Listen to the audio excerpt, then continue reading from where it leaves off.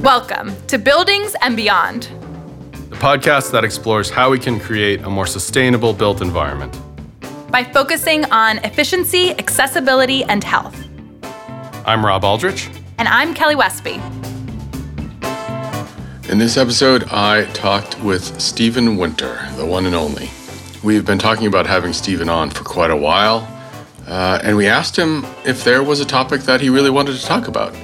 He started our company, Stephen Winter Associates, back in 1972. He's been at this quite a while.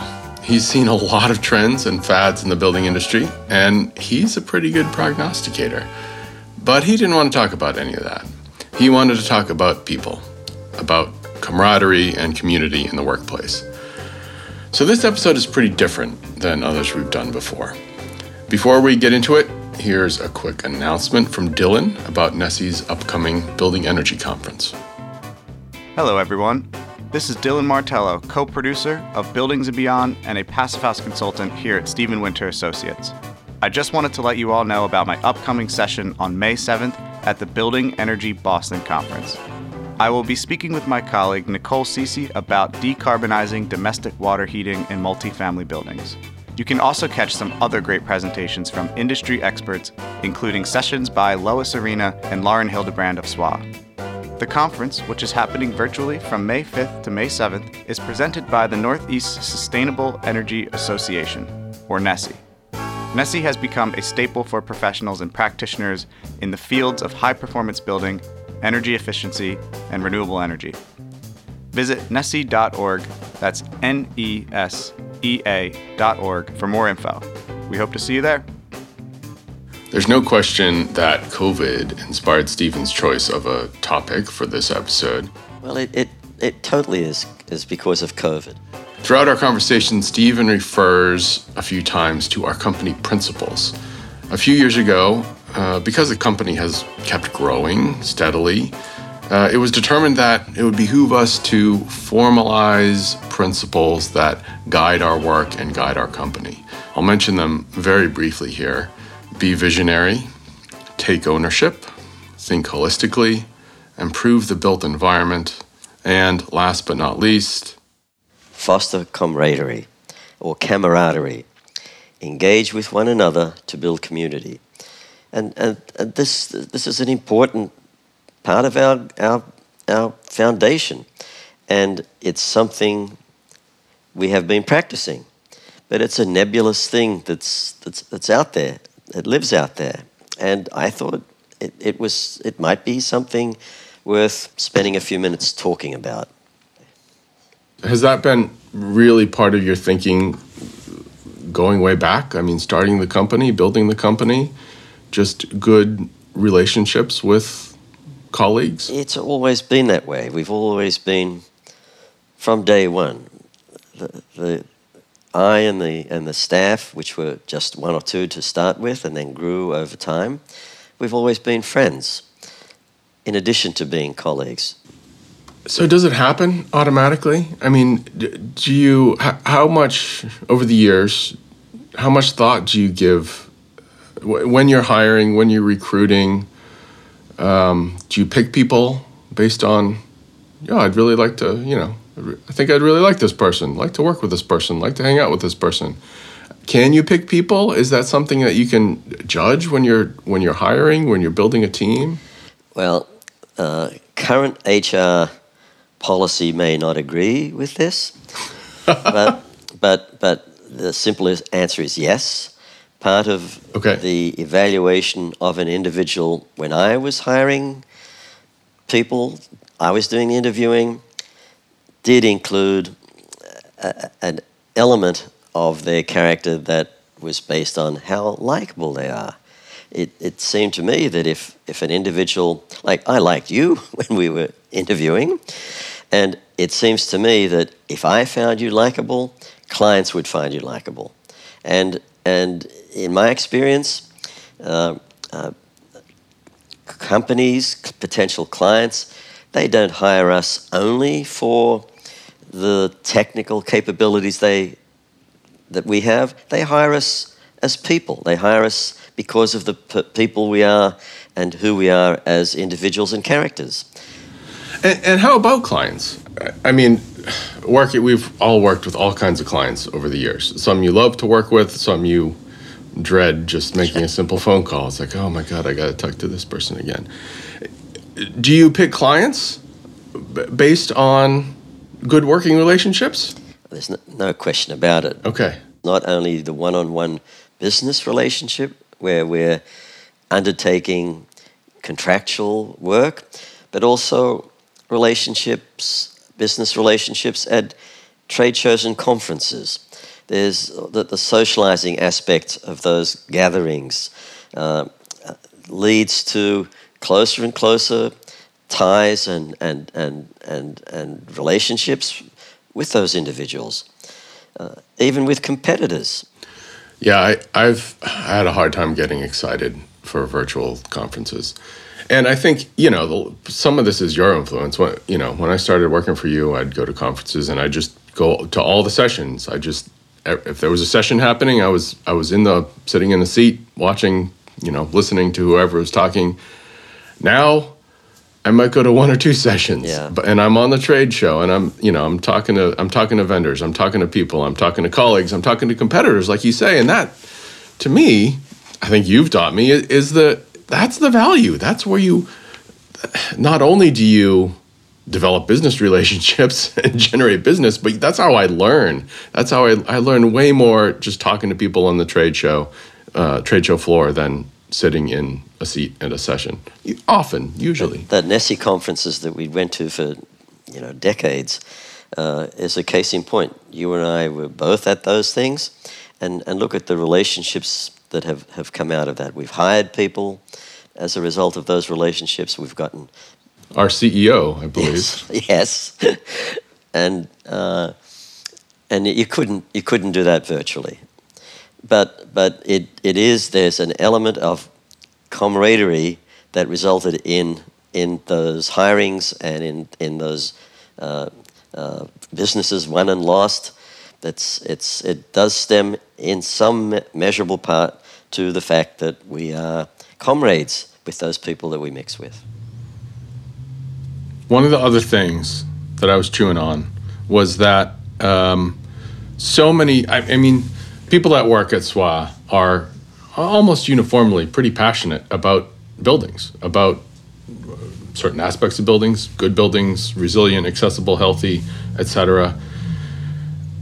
Is that, how do you, I think that contributes to the community, to the camaraderie. Do you agree? And even if you don't agree, how do you find people, how do you attract people that really are interested and I would say passionate? A lot of us are pretty passionate about our work. So, okay, a lot of people out there in the world are passionate about their work. In our shop, they're also passionate about their work. That's cool, that's good. They're passionate about the work. But camaraderie means going one step further, that they are collaborating in their passion, that they are like holding hands intellectually in pursuing their passion. And at the same time, they are being friendly to each other, supportive to each other, planning things with each other that are social as well as business-oriented. So it's passion for the work, plus a feeling of collegiality or friendliness towards one another. That's the camaraderie part. But don't you think they go together to a certain degree? Well, maybe in our shop, I hope that it happens, but you can have a dysfunctional company where individuals hate their job and they're not passionate about their profession, but they have fun together. They have camaraderie. Well, maybe they have camaraderie after work, but not during work. No, maybe not. But okay, let's agree to disagree. I don't think that necessarily passion for a professional pursuit necessarily equates to camaraderie with each other. You know, we can talk about that. Like the three of us have been out socially.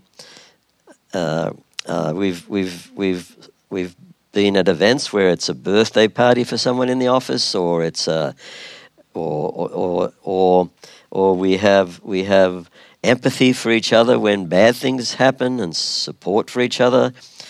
But that doesn't tie into the fact that you and I are passionate about the work that we do. It sort of maybe kind of relates, but it's not a one-to-one, not a one-to-one relationship. Okay, that's interesting. I mean, thinking about this topic, when I started, I was, and I remain just really so appreciative of just amazing expertise that we have at Stephen Winter Associates. You know, technical expertise. People know about buildings.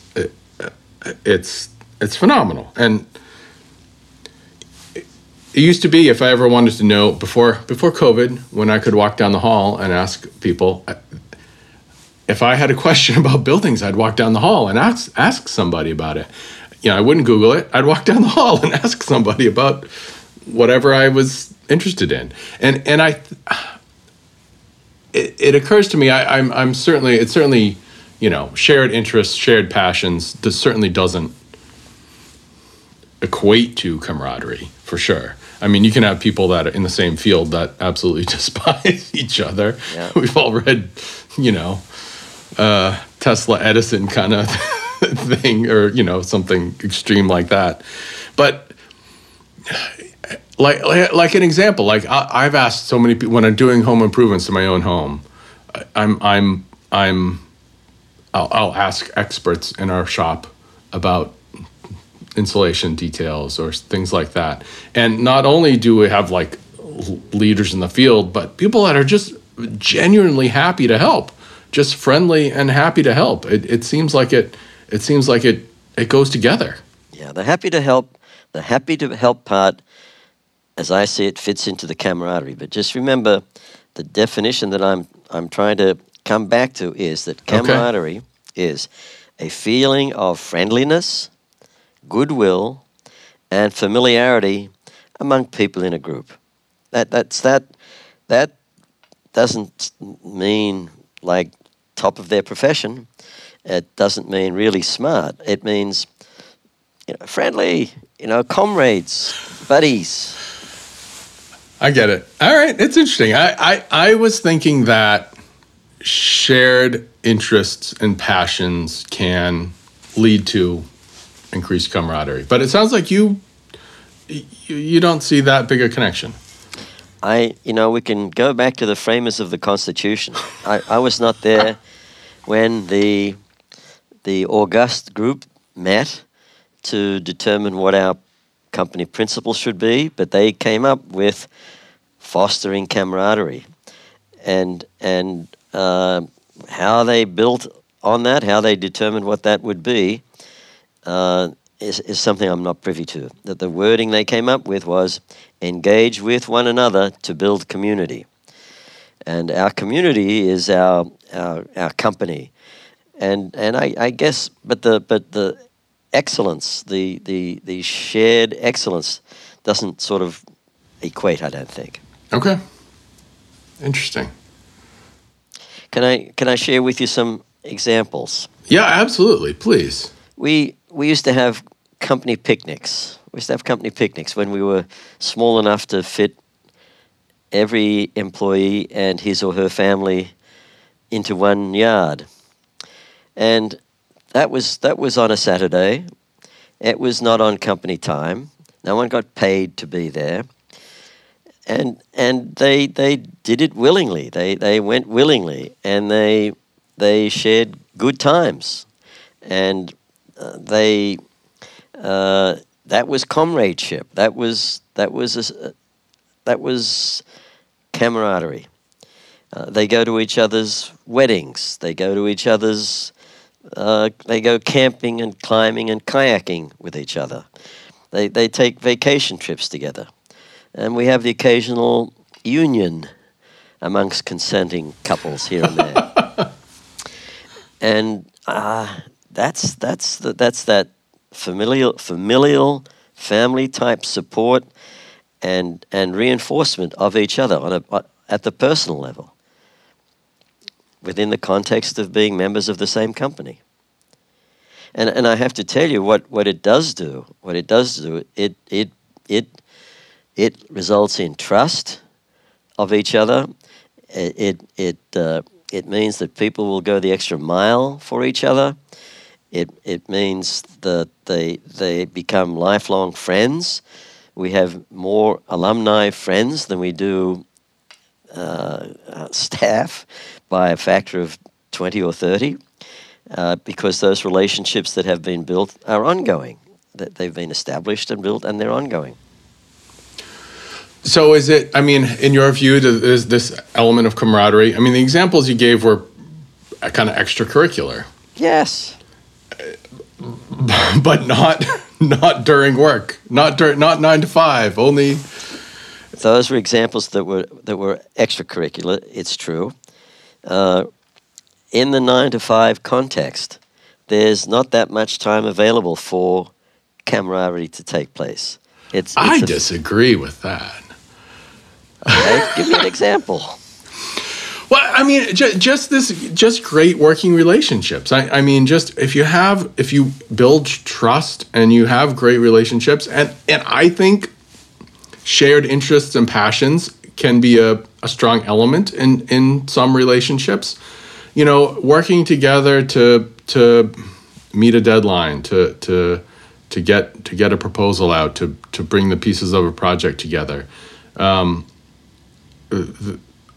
There are so many times where I've worked so closely with folks at SWA to put the pieces of projects together in a really concerted, focused manner that it doesn't always work seamlessly, but everybody's. It's not that they have skin in the game. That's the wrong phrase. They want to see it. They want to make it happen. They're there. They're not just putting in the hours.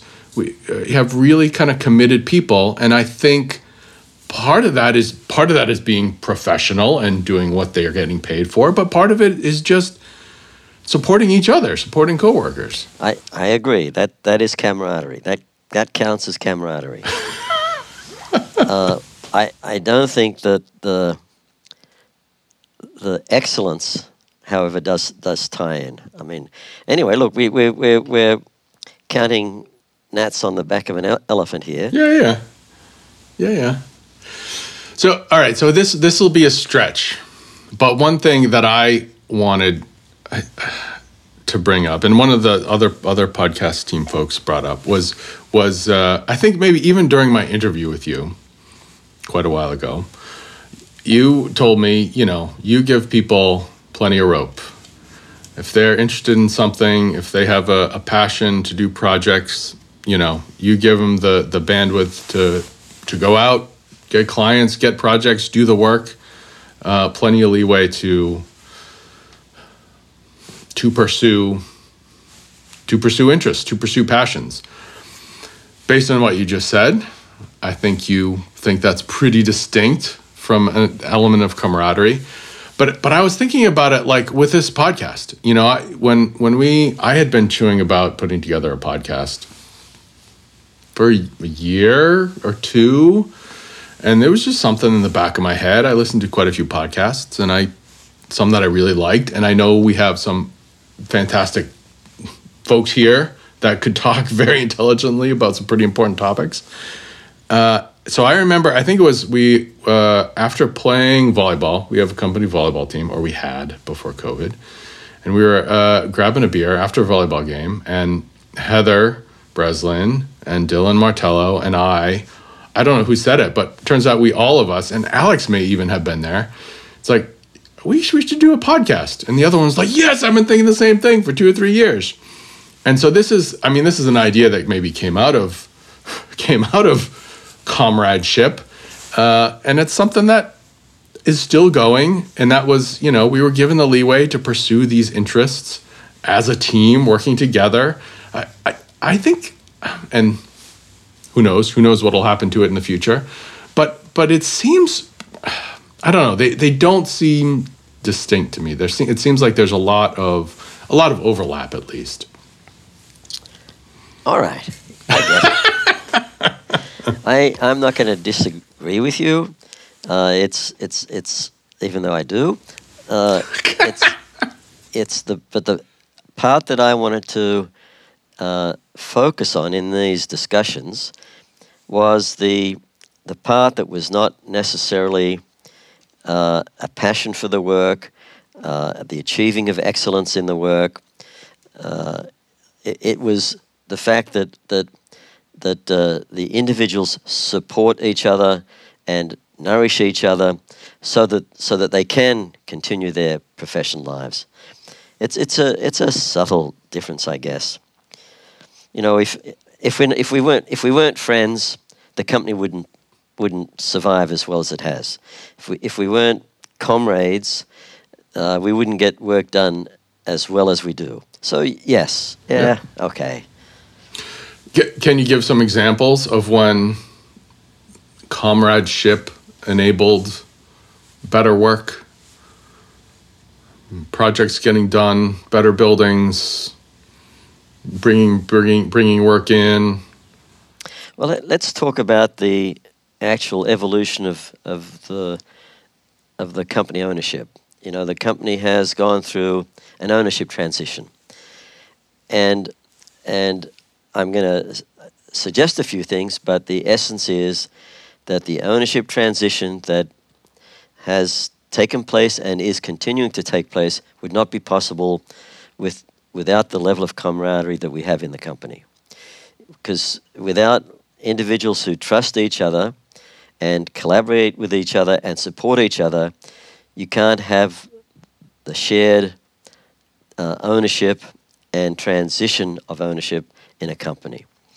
From the get-go, there was trust in the establishment of the shareholders agreement. There was trust in the individuals determining that they wanted to become shareholders and co-shareholders with their colleagues, and there's continuing trust as the ownership and the leadership has changed, has been transferred. Without people supporting each other, trusting each other, collaborating with each other, the transition that is now in place could not have happened, and without it, it would not have succeeded. Look around at our competitors and like-minded companies. So many of them have failed during transition. So many of them have not been able to carry out a transition, and partly it's because the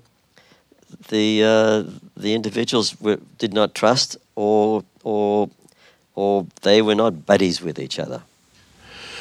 So how about, so as far as the longevity, corporate longevity, point taken for companies of kind of our size and type, how about for a camaraderie itself among other companies? Is that something you have any idea of? It's really hard to gauge from outside another company. Well, we've hired people from Aaron Krantz's office. We know people from many of the companies that we either teamed with or competed with or whatever. And it was clear just in informal discussions that it just wasn't there to the extent that we had it. Okay. So you've gotten that feedback. We hire people that used to be somewhere and they say, I like the people here better than where I was. Take a poll around our existing staff. You'll hear it all over again. Okay. Interesting. So how does that, do you have a feeling for how that relates to like longevity and turnover? Certainly I've been here, again, 21 years. I haven't I haven't switched jobs in a while. But certainly people have come and gone while I've been here. But there's a lot of people that have been here for quite a while. Yep. And I don't have an idea of how that compares to other firms, to other companies. Do you have a sense of that? Our HR guru, Roisin, has looked into it, and apparently our retention rate is not much different than other firms. Okay. And it seems that in the early years of their careers, individuals don't really want to stay for a long time at any one company necessarily. They would like to explore what else is out there. What am I missing?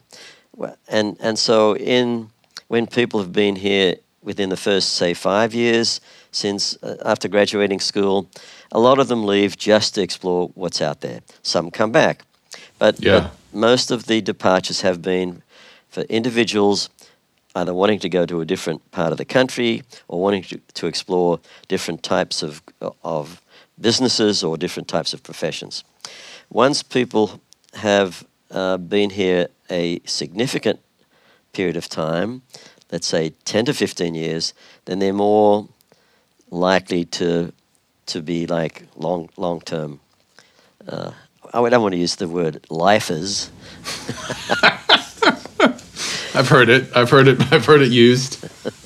So is that so when you say 10 to 15 years, do you mean they're kind of 10 to 15 years into their career, like 10 to 15 years after graduation? Yes. If they join, and they join or stay for that long or join after that period of time, they tend to say, okay, I found my place in life. This is good.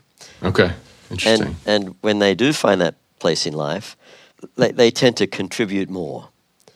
They're building their long-term nest. Yeah. Yeah, I certainly had quite a few jobs in different fields before I started here. But yeah, not everybody. There's people that have been here 15 years who this is their first job out of college. Yeah. It's well, our CEO for one. Our exactly. He gets mentioned a couple times.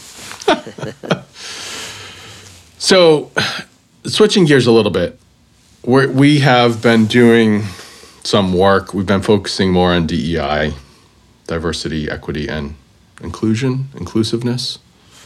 And thinking about this is pretty new to me. I think it's probably pretty new to a lot of us. I think about thermodynamics all day. I don't think about building community so much. But the focus on deliberately being inclusive and welcoming of everybody into the community, into the workplace community, into camaraderie. We talked a little bit earlier about, when you're interviewing, you try to gauge whether you'd enjoy working with people. But you don't interview everybody, and not everybody certainly makes judgment calls like that or doesn't do it correctly. And how to foster camaraderie when people are here, people you're meeting for the first time who you may or may not have interviewed. Do you have examples of where SWA folks really were kind of deliberately welcoming and effective in new ways, in different ways? Have you done anything along these lines? No, I have not, Rob. But ever since we've gone through the eye-opening experiences of DEI awareness, and Keisha, the consultant, has been very helpful in making us be aware and be informed. As a result of that, people have become more aware of the differences that different people have in terms of everything: religion, race, background, origin, age, everything, and open their arms to getting to know them much better. So it's being aware of other people's station in life and being accepting of their station in life leads to a stronger, cohesive friendliness that maybe was not quite as strong before. Yeah, that's it's always a work in progress, I guess. But it's really interesting to me. I mean, it's a whole new way of thinking, and I'm still working on it for sure. So before COVID, I mean, we're a firm with three, now 4 offices, with a fledgling Boston office. Yes. And several business groups, eight different groups with different admin groups. Before COVID, how do you think we did as far as kind of bridging offices, bridging geography, bridging groups, so that company-wide there was a sense of community and camaraderie, rather than within the dozen people who you work directly with day to day? It was always difficult, and those ones who were more remote bore the brunt of it more than others. Like Washington always felt like it was a stepchild. Not that people forgot about Washington, but there were too many things going on in New York and Connecticut that often Washington was the last thing to be addressed. And we did all sorts of things to try to fix it. We tried infusing camaraderie. We had an office meeting that everyone came to, including a social event at the end of the office meeting that people came to. And that was a clear indication of those parties went on for many, many hours, and it was a clear indication that people loved and craved that kind of contact. Other than kind of I think twice a year, we used to get together twice a year. Right, and that's all we could do. Everything else was try to visit when you can, try to talk when you can, try to engage in collaboration across the telephone or the computer as often as you can. Yeah. But that's the way it happens with multi offices. Yeah, I found that, and this is something I could do more of, just trying to organize webinars or just meetings or just chat sessions to discuss a topic and now it's interesting now with COVID. Everybody's remote. Nobody's with anybody. Yeah. For the large part. I actually go to the office once or twice a week, but in some ways, I see people on video meetings. I see people from DC more often than I used to, because we're doing video meetings so often, which is... It's good. Yeah, I guess it's good. I guess it makes me a little ashamed that I didn't do so much before, but and I guess so. That's another question. I mean, after COVID, what do you see happening after COVID? Have we learned ways to do this better, to bridge divides in our departments or our office locations? Because personally, I think nothing's as good as a face-to-face meeting. Yep, I agree. I go to the office once or twice a week. Here we're talking in the early spring of 2021. Things still are certainly not wide open yet. We'll see what happens. But I go into the office a couple times a week, and even if there's only a half a dozen people at the office, just seeing and talking face-to-face with those half a dozen people is really nice. I know, it's a contact. Yeah, and both professionally and just personally. I'll walk down the hall and ask Zoller a question about insulation. Yeah, right. Rather than Googling it or looking it up. So I guess, do you think that things will change after COVID? Have we learned ways to be I don't know, tie the community together a little bit more? So just for example, here we are at 125 people, give or take. If in 3 years or 5 years it's 250 people in 4 or 5 offices, get your arms around that. How people are not going to see each other very often. I mean, if we were IBM, people would never see each other. You know, so what everyone seems to hope is that we'll be small enough where we can maintain the camaraderie, the contact, the knowing of each other individually, yet still have the size and the muscle to be able to be a force in the industry and to offer good careers for all the professionals in the company. Yeah, I mean that's a great point, and I thought about that. I thought about this when we were kind of preparing for this conversation. But you know, is a close workplace community?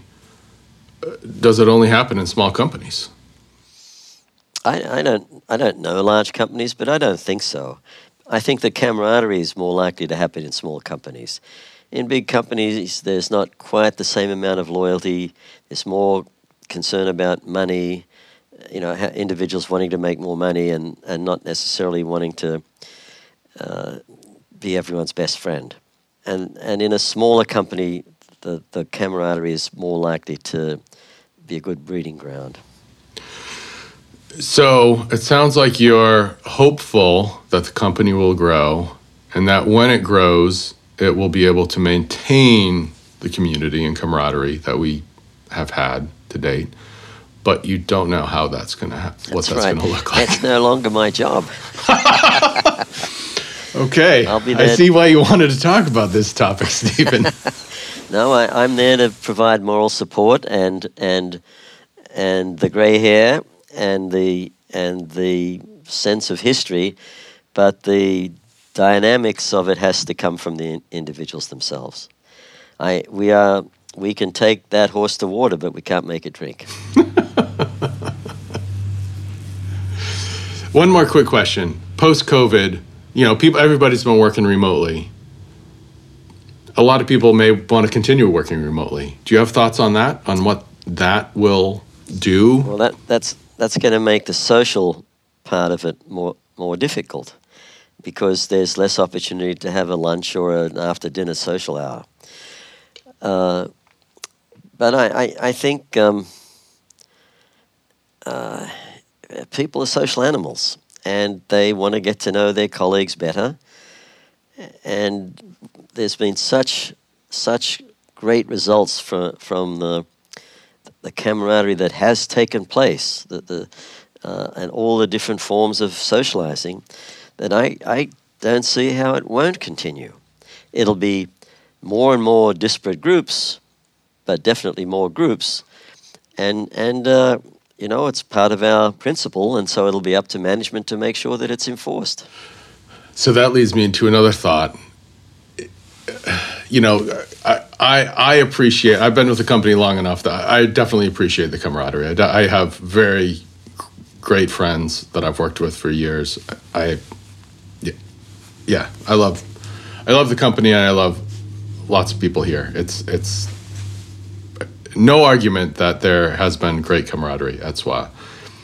But as we grow, it seems to, you know, it seems to be we're recognizing, we're valuing camaraderie is really important for us. But are we switching into mandating camaraderie? And that seems like it's like, whoa, that's jarring to me. It's like, that's not kind of how it works. No, so I know in our not our mission statement, but in our principles, our company principles, it is foster camaraderie. It's not mandate camaraderie. That's right. But I could still see it kind of rubbing people the wrong way a little bit. You will be friendly. You will be friends with your colleagues. It's kind of creepy in a way. I agree with you. If it's forced, or if there's this fake friendliness, then that could turn around and bite us. But I think it requires, probably from the more senior people than the junior people, it requires going a little bit more out of our way to be for example, every new hire, the day they're hired, I send them a personal note thanking them for joining the company, wishing them luck and looking forward to talking, spending time with them. There's also a policy that managers are supposed to have lunch with new hires and junior employees on some sort of frequency basis. And so those are not forced. That's not forced labor. It's just paying attention and reaching out. Some of the group managers have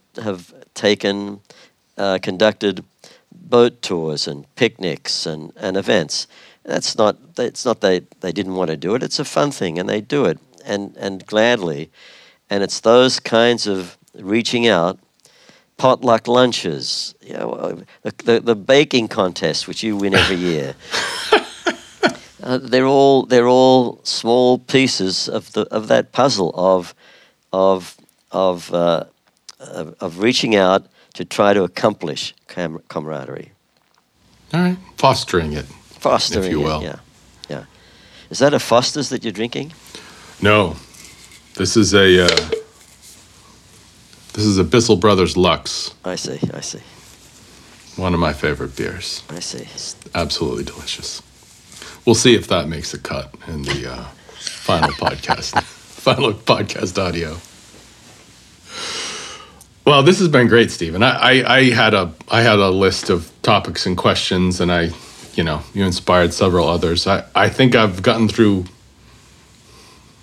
all my list. Do you have any other thoughts on this? No, I was going to maybe touch on some of the cross-team collaboration that's taken place, but you actually did touch on that.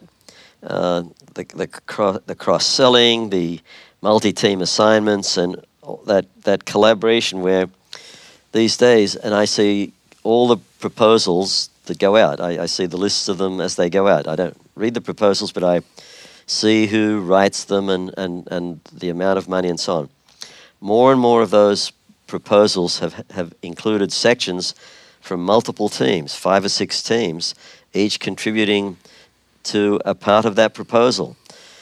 And that addresses the sort of going for greatness, professional aspect of it, but there's got to be a lot of teamwork and friendship in order to get those proposals to be kind of in sync with each other and to blend with each other, and that's a massive accomplishment by the teams. That is really encouraging. Yeah, and as you say, that's not that's more professional and business than personal feelings. But this brings us back to where we were a while ago. I think they go together. Yeah, I think people sharing passion and interests can reinforce relationships and camaraderie. Okay. Certainly not always. All right, I agree. I give up. Cool. Excellent. Thank you very much. All right, mate. Thank you to Stephen. He mentioned a baking contest that I win every year. That's overstated. I only win cookie contests, and we haven't even had them every year. We've only had a few. I have won all of them, but it hasn't been every year. Maureen is the one to beat on the pie front. And yes, this was a happy hour conversation. We were enjoying a beer during this conversation. Do we always drink during these podcasts? No one can prove that. Buildings and Beyond is produced by Stephen Winter Associates. Our website is swinter.com, swinter.com. Check out swinter.com/podcasts. That's where you can find all the episodes and show notes. And check out our careers page if you are looking for opportunities. We are definitely looking for help. I just looked at our careers page and counted 15 positions. Certainly most, if not all, of our groups are looking for people at this point. Thank you, Stephen. It was a really good conversation. COVID has probably made everyone think about relationships a little bit differently. I have always appreciated my coworkers here at SWA. Really, really fantastic and brilliant people. I'm pretty lucky to be here. But COVID and also this conversation has made me appreciate folks even more. So thanks to all of my colleagues. And a big thanks to the podcast team here. Alex Mirabile, Heather Breslin, Jade Alvarez, Kelly Westby, Dylan Martello, and I'm Rob Aldrich. Thank you again.